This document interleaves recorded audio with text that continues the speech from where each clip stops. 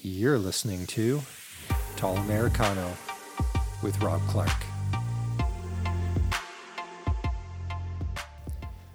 So the other day I had these two women come to my door and they wanted to do a quick survey. They said just 3 questions. And so I was interested enough to say, okay, sure, let's do this. And so the first 2 questions were pretty, easy. Do you own your own home? I knew that one. How long have you lived in this home? And it was that third question that obviously was the setup. And you've been asked these questions before where there's only one answer. And they wanted to know, would I like to save more money? Would I like to make more money with that money that I save? So obviously the answer is always yes. It's not like, no, we want to waste more money. Of course, we all want to save more money.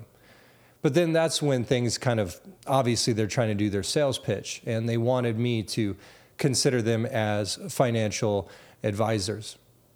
Now, a couple of things. One, I kind of have this, I want to be careful here because I know some financial advisors, but at the end of the day, they have a certain job and they need to do their job well, and they try to give good advice. But ultimately, no one knows how the market's going to react. Otherwise, we would have figured it out by now. But no one has an idea of what tomorrow is going to bring. And so I really take financial advice with a grain of salt. But the second thing, probably the bigger thing, is that if someone's coming door to door to sell me financial services, then I'm going to get pretty skeptical. And so I just told them that I'm just not interested. And maybe their company is amazing. Maybe it's the greatest service of all time. But just honestly, I'm not interested. And then, so from there, they obviously were saying, thank you for your time. Can we leave a brochure with you? And again, I just wanted to be honest with them that I'm not going to look at this brochure. If you hand it to me, I will simply walk to my recycling bin and throw it in there. So there's no point. But at this point, I'm starting to get invested a little bit. So I said to them, well, what's the name of your company? I will at least Google you. And then they told me the name of their company, and they advised me to go directly to their website, that I shouldn't go to Google because there's some bad reviews on there, and there's some information that they just don't think is true. Now, of course, at this point, human nature kicks in, and of course, I'm going to go Google their company.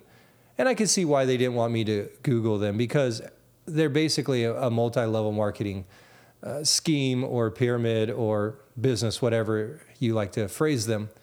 But ultimately, it's not going to be something that I'm going to be interested in. And I think most people that don't believe in get-rich-quick schemes are going to be interested in.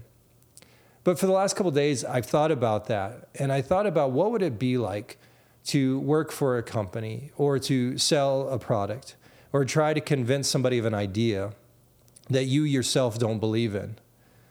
And before we go down this road, I do want to say that there are times where people have to take jobs. There are situations where you have to do things that you're not necessarily passionate about, that you don't necessarily believe in 100%, but you have to pay the bills. And I respect those people. Sometimes you just have to do things that you don't love just to pay the bills. But for most of us in North America, the vast majority of us, that we live in a time where we do have options, that we don't have to sell a product or we don't have to try to fit into an organization that we don't believe in.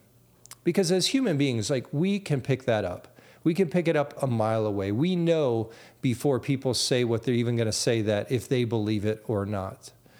And so it's one of those things what would it take for us to be self-aware enough to take a step back and not work for organizations that we don't believe in, to not sell products that we don't believe in.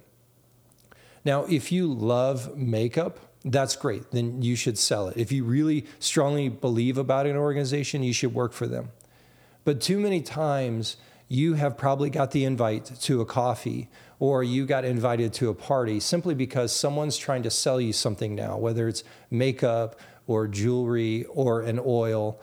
And I've met some people that really believe in these products and their life has been impacted by these products. And you could tell a difference between people that are true believers and people that are just trying to make a buck.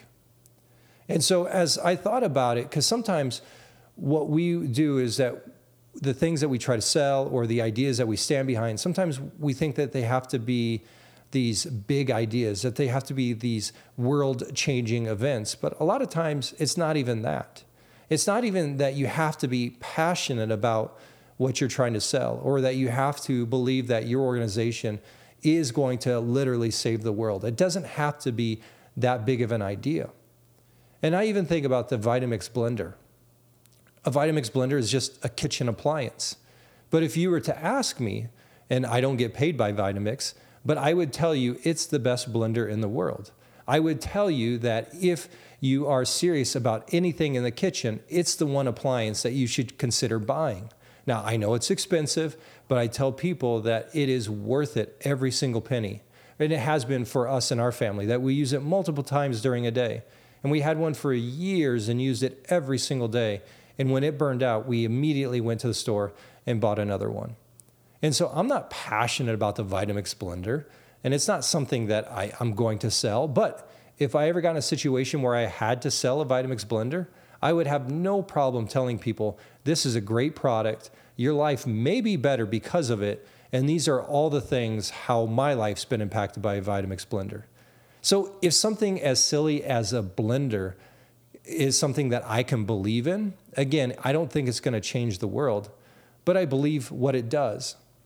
And so going forward, as I thought about my experience with these two women on the front door, and I have nothing against them. I mean, they were just simply trying to sell a product, and I don't know their situation and why they had to sell that product, or why they wanted to sell that product. But ultimately, when you have to tell people not to Google what you're doing, it's probably time to look for a new profession. Thank you for listening. And if you haven't subscribed already, please subscribe on iTunes or Spotify. And it would mean so much to me if you left a rating or a comment. Reach out to me at any time at thisisrobclark@gmail.com.